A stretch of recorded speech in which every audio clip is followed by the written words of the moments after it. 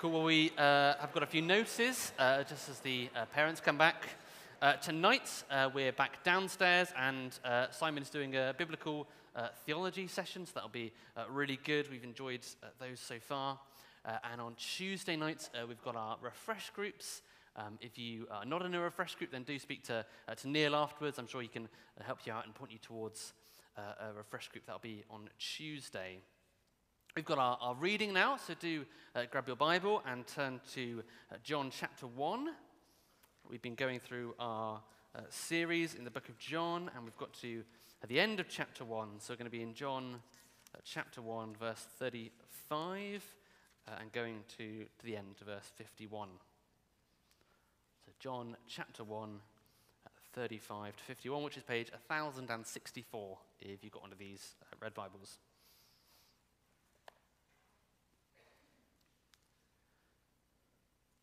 The next day, John was there again with two of his disciples.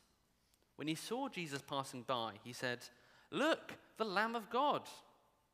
When the two disciples heard him say this, they followed Jesus. Turning round, Jesus saw them following and asked, "What do you want?" They said, "Rabbi," which means teacher, "where are you staying?" "Come," he replied, "and you will see." So they went and saw where he was staying, and they spent that day with him. It was about 4 p.m. Andrew, Simon Peter's brother, was one of the two who heard what John had said and who had followed Jesus. The first thing Andrew did was to find his brother Simon and tell him, "We have found the Messiah," that is, the Christ. And he brought him to Jesus.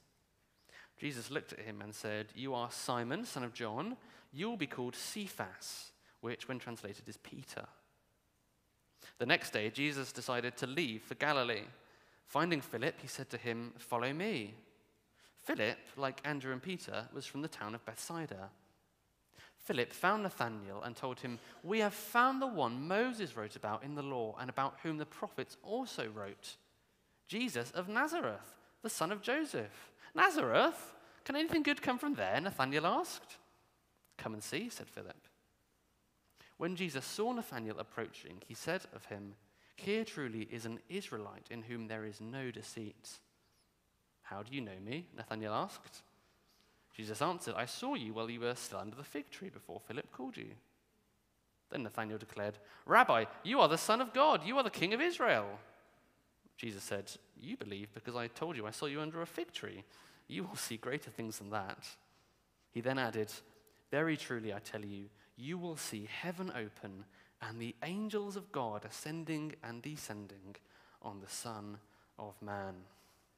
Well, Neil is now going to come and bring God's words to us. Thanks, Sam. We'll keep that passage open in front of you. You're going to need it this morning as we get into the end of the first chapter of John together. And what you might not have realized while Sam was just reading is that you heard Jesus' first words in John's gospel. They are there in verse 38. Have a look down. It says, "Turning around, Jesus saw them following and said, 'What do you want?'" The first words obviously are important. What do you want? And I guess what Jesus is saying, we've got an older version of the Bible there, is what do you seek? Or what are you looking for out of life? That's what Jesus is talking about. I Googled that, and the answers are very predictable for people around in our culture. People are very interested in their health. They want to be well. People are very interested in having a happy family and friends. People want love. People want purpose, passion, and happiness out of life. I don't know whether you aim for more than that out of your life. Maybe you're still at a point in life where you think, "I want more than just that." Maybe you want to be someone significant, someone influential, someone who's going to change the world. Maybe that's still your ambition. If someone said, "What do you want out of life?" "I want to make a difference." Maybe for you, life's just really hard. Maybe you've been bashed left ways, right ways, all around. You don't know whether you're upside down or the right way up. Mentally, physically, emotionally, maybe you just feel spent. And life's been pretty tough, and it has been for a long time. And all you'd really like out of life is a bit of peace and to feel safe in your own skin. Life's been hard. I don't know where you are in all of that. In Jesus' day, most people had life tough, wasn't straightforward, wasn't easy. Most of them were poor. They didn't necessarily know where the next meal was coming from. They had a government that was corrupt, and they were ruled by a foreign power.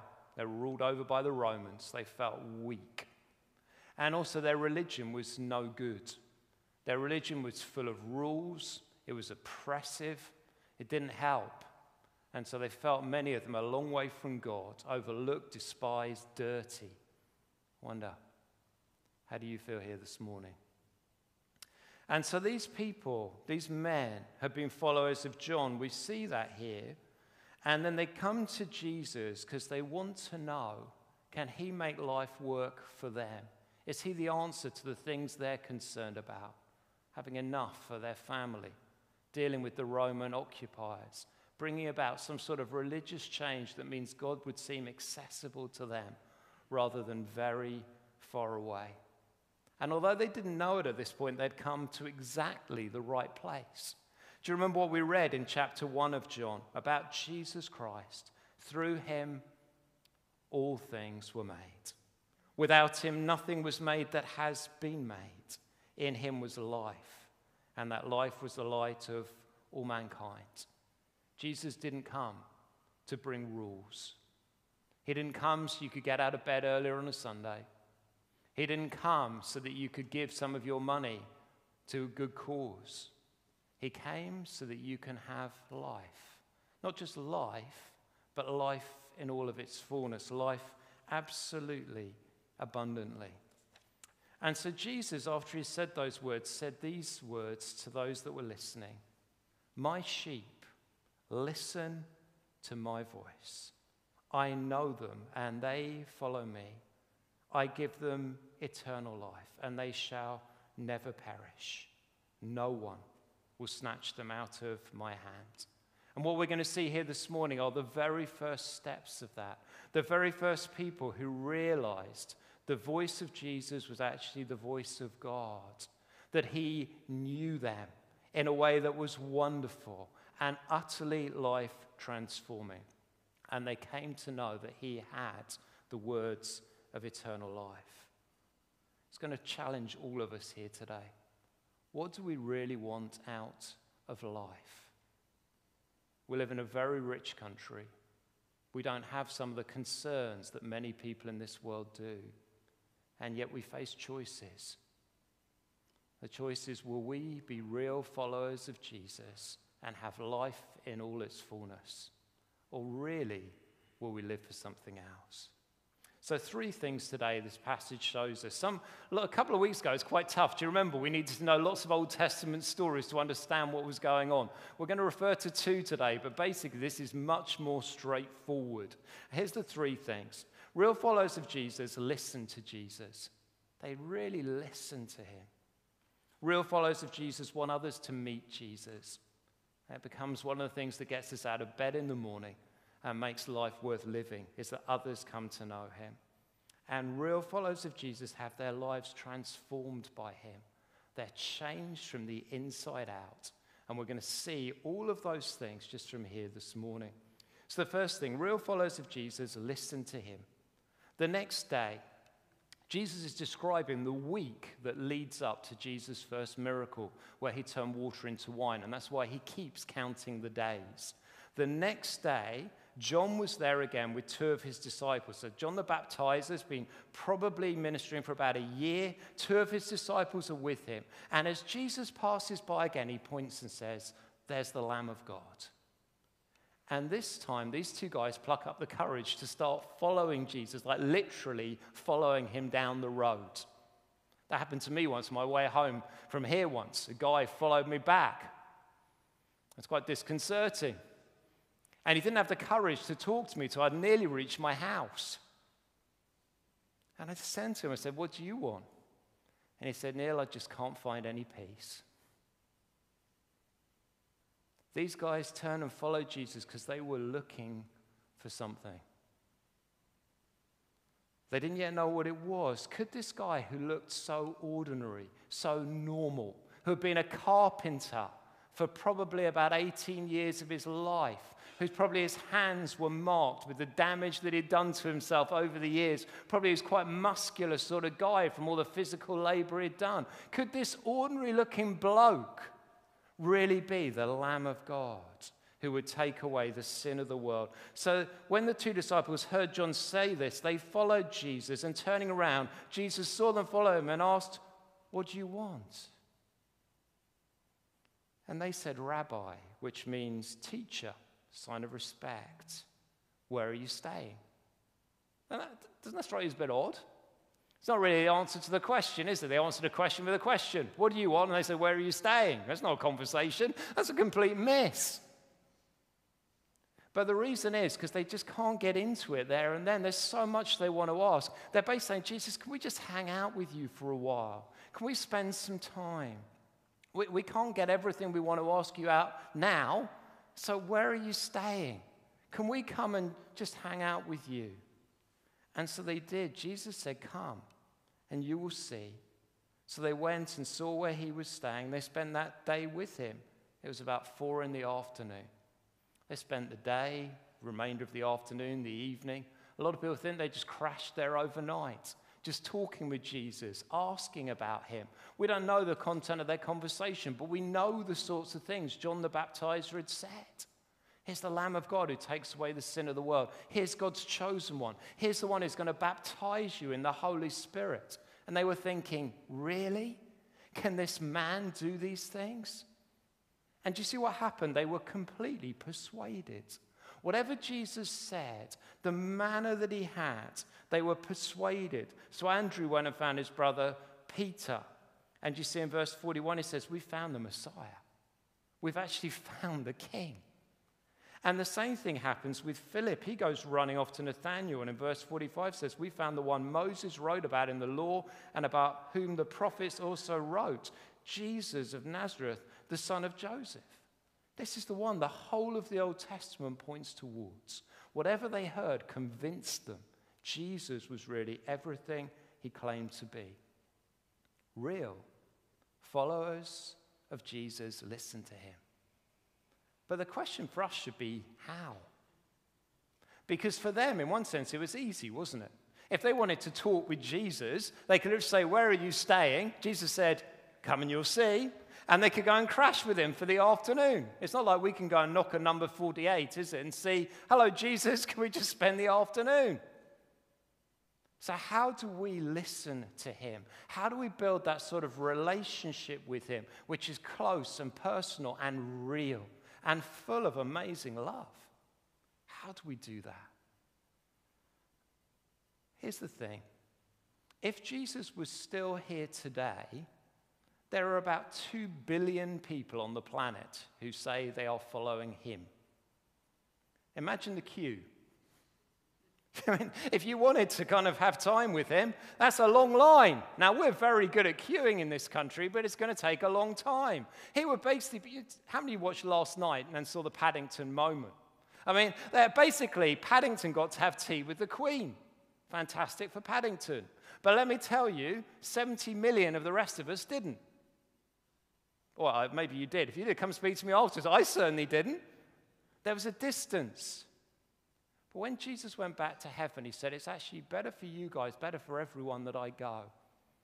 And it was better for 3 reasons, 3 gifts that he gave. Here they are. The first one is he gave us his word. These words are written down. And in this word, there is life and light. There's what you need to know him, to hear his voice, to hear him speaking straight into your heart. And that word is powerful. It's not weak. It's the same word that made the universe. It is stronger than the ground on which you stand because it made the ground on which you stand. This word brings God's word straight into your heart and into your life. And Jesus sent his Spirit. The Spirit came from heaven into the hearts of each and every person who trusts in him. So that when you hear this read, if you do hear the voice of Jesus, that is an amazing sign. Because it means the Spirit is at work within you. And he gave you a third gift, which this passage is really about. He gave you others in this place who want to follow him. So Jesus, when he called people, he called them in little groups. Do you see that? He sat down with two guys and talked with them. And in other places with a slightly larger group of 12, and sometimes with a group of women or a family. He would do those things. Here's the thing. We learn how to listen to Jesus as we open God's word and invite his Spirit to speak as we do that in community with others. I mean, in one sense, you can hear from Jesus anytime, any place, anywhere. Some of you listen to a lot of podcasts, and I love that. And some of you send them on to me and encourage me in that way. Some of you read a lot of books. Some of you spend a lot of time in the Bible and praying on your own. But Christianity was never designed to be a solo project. It was designed that we would actually encourage one another in God's word and build one another up by listening to him together. If you want a practical way today of doing that, we've bought quite a number of these little gospels. They're just John. They're what you have in front of you. They're a lovely little format of this gospel. Could it be that you would meet with someone else here and read through this with them? Could be that you do it with one other person. Could be that you do it with 2 or 3. And just commit to once or twice a month reading a chapter of this and then sitting down together and saying, what did you learn about Jesus? What did you learn about what it means to follow him? And here's the question. What changes would you need to make to your life right now so you could enjoy following him more? If you'd be up for that, then you can either speak to John over there. Give us a wave, John. Proper wave. There we are. Or Emily over there. So you can go either side of the church. If you know who you want to meet with already, that's fine. If you think, I don't know anybody here or anybody that'd be up for that, we will help people to find one another to read this together. Do you know one of my happiest moments in my ministry in the last year? I loved the baptismal service here where James and Jason and Pat got baptized. The bit you didn't get to see were the Wednesdays we prepared. And I had these 3 lovely young Christians round a table, and we just shared stories of God's amazing grace. There is no substitute for reading this with others, enjoying being together with others in the presence of God Almighty. Why not after today's service ask for 2 or 3 of these from John, who's got them, or from Emily, who knows lots of people in this church, and we can get you reading this together, and your life will be impacted as you listen to Jesus. The second thing we see here is this. Real followers of Jesus want others to follow him. It says, come and you will see. So they went and saw where he was, staying with him. They spent that day with him, and it was about 4 p.m. Many people think they then stayed overnight. They crashed there. Andrew, Simon Peter's brother, was one of the 2 who heard what John had said and who followed Jesus. The very first thing, and most people think this is the next morning, Andrew did was to find his brother Simon and tell him, we found the Messiah, that is the Christ, the King. And he brought him to Jesus. Andrew is a bit part player in John's gospel. He comes up 3 times. Here, at the feeding of the 5,000, do you remember that miracle? Do you remember there was a boy who had 5 loaves and 2 fish, his pat lunch, and was given to Jesus? It's Andrew who brought the boy to Jesus. And another moment, talking with someone about Greeks this morning already, some Greeks turn up to meet Jesus. Only other time that we see Andrew in John's gospel, some Greeks come. They want to talk with Jesus. Andrew says, come on, I'll introduce you. All the way through the 3 stories, all Andrew does is he said, come on, you've got to meet Jesus. And you see, Philip does the same thing. The next day, Jesus decided to leave for Galilee, where he did much of his ministry. Finding Philip, he said to him, follow me. And Philip did. Philip, like Andrew and Peter, was from the town of Bethsaida, so they probably all knew each other. And when Philip got there was one of his mates the kind of serious one in the group. Do you know what I mean? So a lot of the guys were jokers, and they're probably quite easygoing, or some of them quite violent. Nathaniel was none of those things. He was the serious one, the straight man. But Philip liked him. And Philip found Nathanael and told him, "We found the one Moses wrote about in the law, and whom the prophets also wrote, Jesus of Nazareth, the son of Joseph." He kind of gives him a big build-up. This is the one. The whole of history has been aiming towards this guy, right the way back from the beginning, where God promised that someone would come and crush Satan's power, and then all the way through the promises to Abraham, and then to David, and he's here. You ever been really excited about something in your Christian faith and you can't wait to tell someone else what you found, and then they just burst your bubble? What happens to him? Nazareth? Can anything good come from there? Bubble burst. Because nothing good did come from Nazareth. The king came from Bethlehem. And Jesus wasn't known as we know he was really born in Bethlehem. People didn't know that about him. They thought he was from Nazareth, and nothing good came from Nazareth. And so what's Philip's really smart comeback? What does he do when he doesn't know the answer to his friend's very valid point that nothing good comes from Nazareth, the king comes from Bethlehem? Everyone knows that. How does he argue it? How does he persuade? He doesn't have a clue. Don't you find that reassuring? When you're asked a question you can't answer, he just says, "Come, you'll see. Come and you'll see." And so that is what happens. These two men, Philip and Andrew, as soon as they meet Jesus, their heart's desire is that others would come to know him. I wonder, who first told you about Jesus? Who was it who first taught you that he is the Son of God? That he's the one who died on the cross for our sins? That he's the one who rose again that we might have eternal life? Who first taught you? For me, it was my mum. I was 6. You all know how old I am now, thanks to Sam. Only for a couple more weeks, then I'll be 49. 6 years old. Went to bed, and I was sobbing.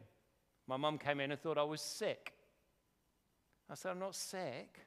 I said, "Mum, what would happen to me if you and Dad died?" And my mum took that moment to tell me about Jesus. To tell me that she could die, and so could my dad, but if they did, because they trusted in Jesus, they would go to heaven and be with him forever. And that was enough gospel for me that day to roll over and fall asleep in the comfort of knowing Jesus has conquered death. Do you know, if you know Jesus here today, then part of your desire will be to make him known. If you're enjoying your walk with Jesus, it will just come more naturally. There's someone in here today who's having their toes done recently and got chatting to the person who did their toenails about Jesus because they love him. And when you love someone and you're enjoying your walk with Jesus, you just start talking about him. Some of us find it harder. We're more shy. We're very British. It's a handicap. But even we can get over ourselves when we love someone. Real followers of Jesus listen to him. And then they want to share what they've learned with those who don't know him, because in him is life. And without him there is no life. There's only darkness. Final thing. Real followers of Jesus have their lives transformed by him. Look at this here. Andrew brings Simon, his brother, fisherman, rowdy guy, not very handy with a sword. We'll find that out at the end. And he brings him to Jesus, and he's pretty much all over the place. And Jesus eyeballs him and looks at him and says, "You are Simon, son of John. You'll be called Cephas, which when translated is Peter. And if you look down at the bottom there of your Bibles, Cephas in Aramaic, Peter in Greek, both mean rock. The best translation I've ever heard of this was done by Simon Dowland. He renamed this guy who didn't have a clue, Rocky. Rocky. The one on which he would build his church. Peter didn't even know who he really was. He'd only just met him. But Jesus saw him and knew what he would become. The same's true in Nathanael. Nathanael, who just thought Jesus couldn't be anything because he came from Nazareth. What does he say in verse 47? When Jesus saw Nathanael approaching, he said of him, "Here truly is an Israelite in whom there's no deceit." He's a straight, stand-up guy. You're not going to con Nathanael. He's going to tell you it as he sees it. If he thinks nothing good comes out of Nazareth, he's going to tell you that nothing good comes out of Nazareth. He's not going to hold back. He's a straight shooter. And Nathanael goes, "How do you know me? We've never met. I'm sure if I'd met you before, I would remember. You're kind of like being proclaimed as a big deal. You know, if we've hung out and met, how do you know who I am?" And Jesus then says, "I saw you while you were still under the fig tree before Philip called you." Then Nathanael declared, "Rabbi, you are the Son of God. You're the King of Israel." Now there is a 180-degree turn you don't often see. Nothing good can come out of Nazareth. You are the Son of God, the King of Israel. I'm going wherever you're going, Jesus. Just lead the charge. What made the difference?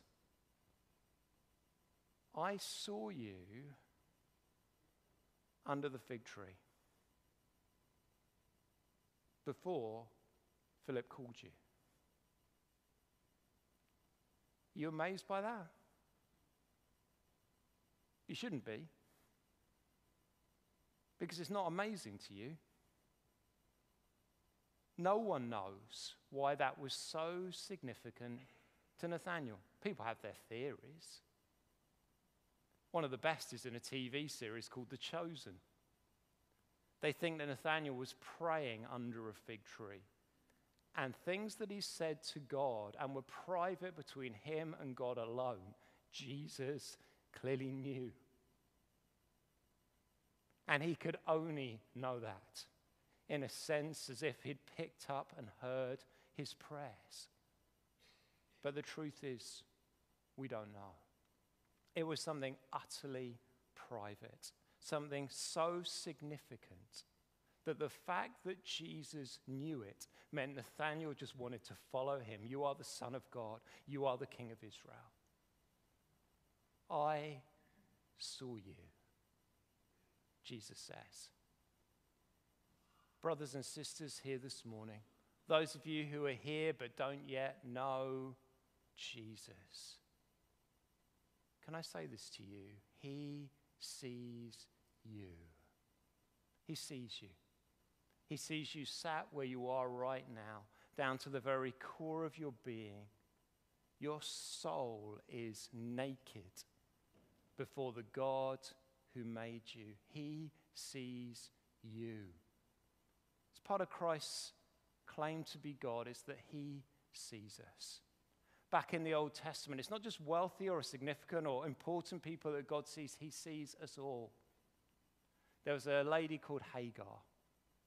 She was a slave to a guy called Abraham who was and is a big deal. But she had fallen out with his missus and was on the run. And she didn't think she could provide any more for her children. She had nothing left. She thought she was going to die with her children. And God appeared to her and said, I see you. I see your situation and I care. He saw. And she came up with this lovely name of God in Genesis chapter 16, You are the God who sees me. You see, as Jesus saw Nathanael, he was seeing who he really was and also what he would become. As he saw Peter, he saw who he was and what he would become. And as he sees you here this morning, he sees who you are and he sees what you will become.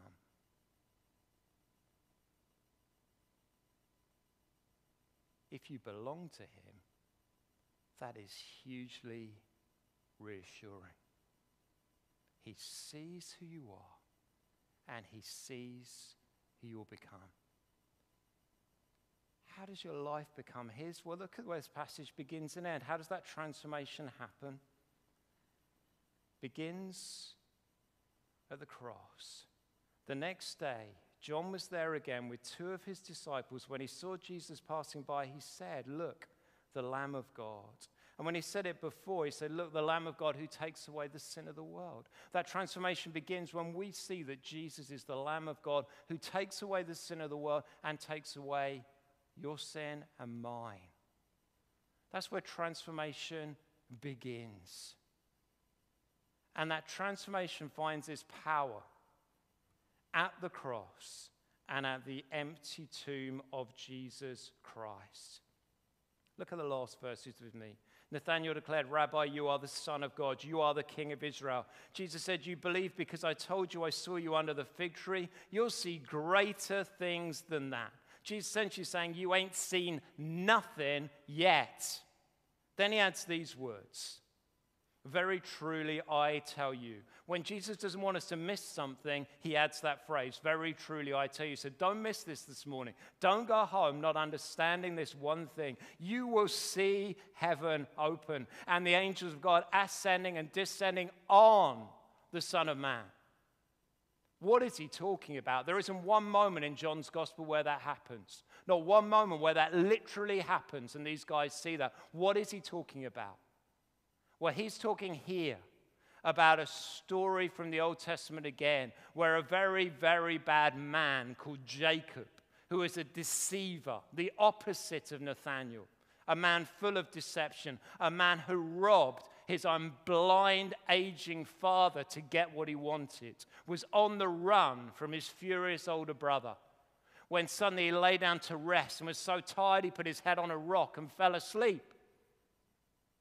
And as he slept, he saw heaven open and a ladder, Jacob's ladder, reaching up to heaven and down again with angels ascending and descending on that ladder, and heaven itself opened to this wicked man, and it began a transformation of his life. And Jesus says to this true Israelite, this good man, you ain't seen nothing yet. You will see heaven open and angels ascending and descending on what? A ladder? No. On me. I will bring the blessings of heaven down to earth, and I will lift you, up to the heavens. I am the way into heaven, and I am the way that heaven's blessings come down. That is how transformation happens. It's when we lay our lives before Jesus at the foot of the cross and realize he lifts us up from the dirt and the dust and the misery of our sin and our failing. And he opens heaven to us that we might talk with him, that we might be used by him, that we might have a life that becomes more and more filled with his light and his life and his love, that others might look at us and see him. What do you want out of life? Do you know what I want to do? I want to see heaven opened. I want to see that day where I see the King. I want to live in his presence forever and know his love for all eternity. Brothers and sisters, there's only one life. It's soon going to pass. And only what's done for Jesus will last. Only what's done for him. I don't know about you, but I found the Jubilee celebrations quite sad. Quite sad. Because the Queen is so frail. I mean, the Lord's answered our prayers, longed to reign over us. Thank you, Jesus. But our time here is coming to an end. There'll be the dawning of the kings. And who knows what that will look like. But there is an eternity ahead, brothers and sisters, for those of us who trust in Jesus. The best lies ahead for our Queen because she trusts in Jesus. And the best can lie ahead for you and me if only we'll trust in him. Let me pray.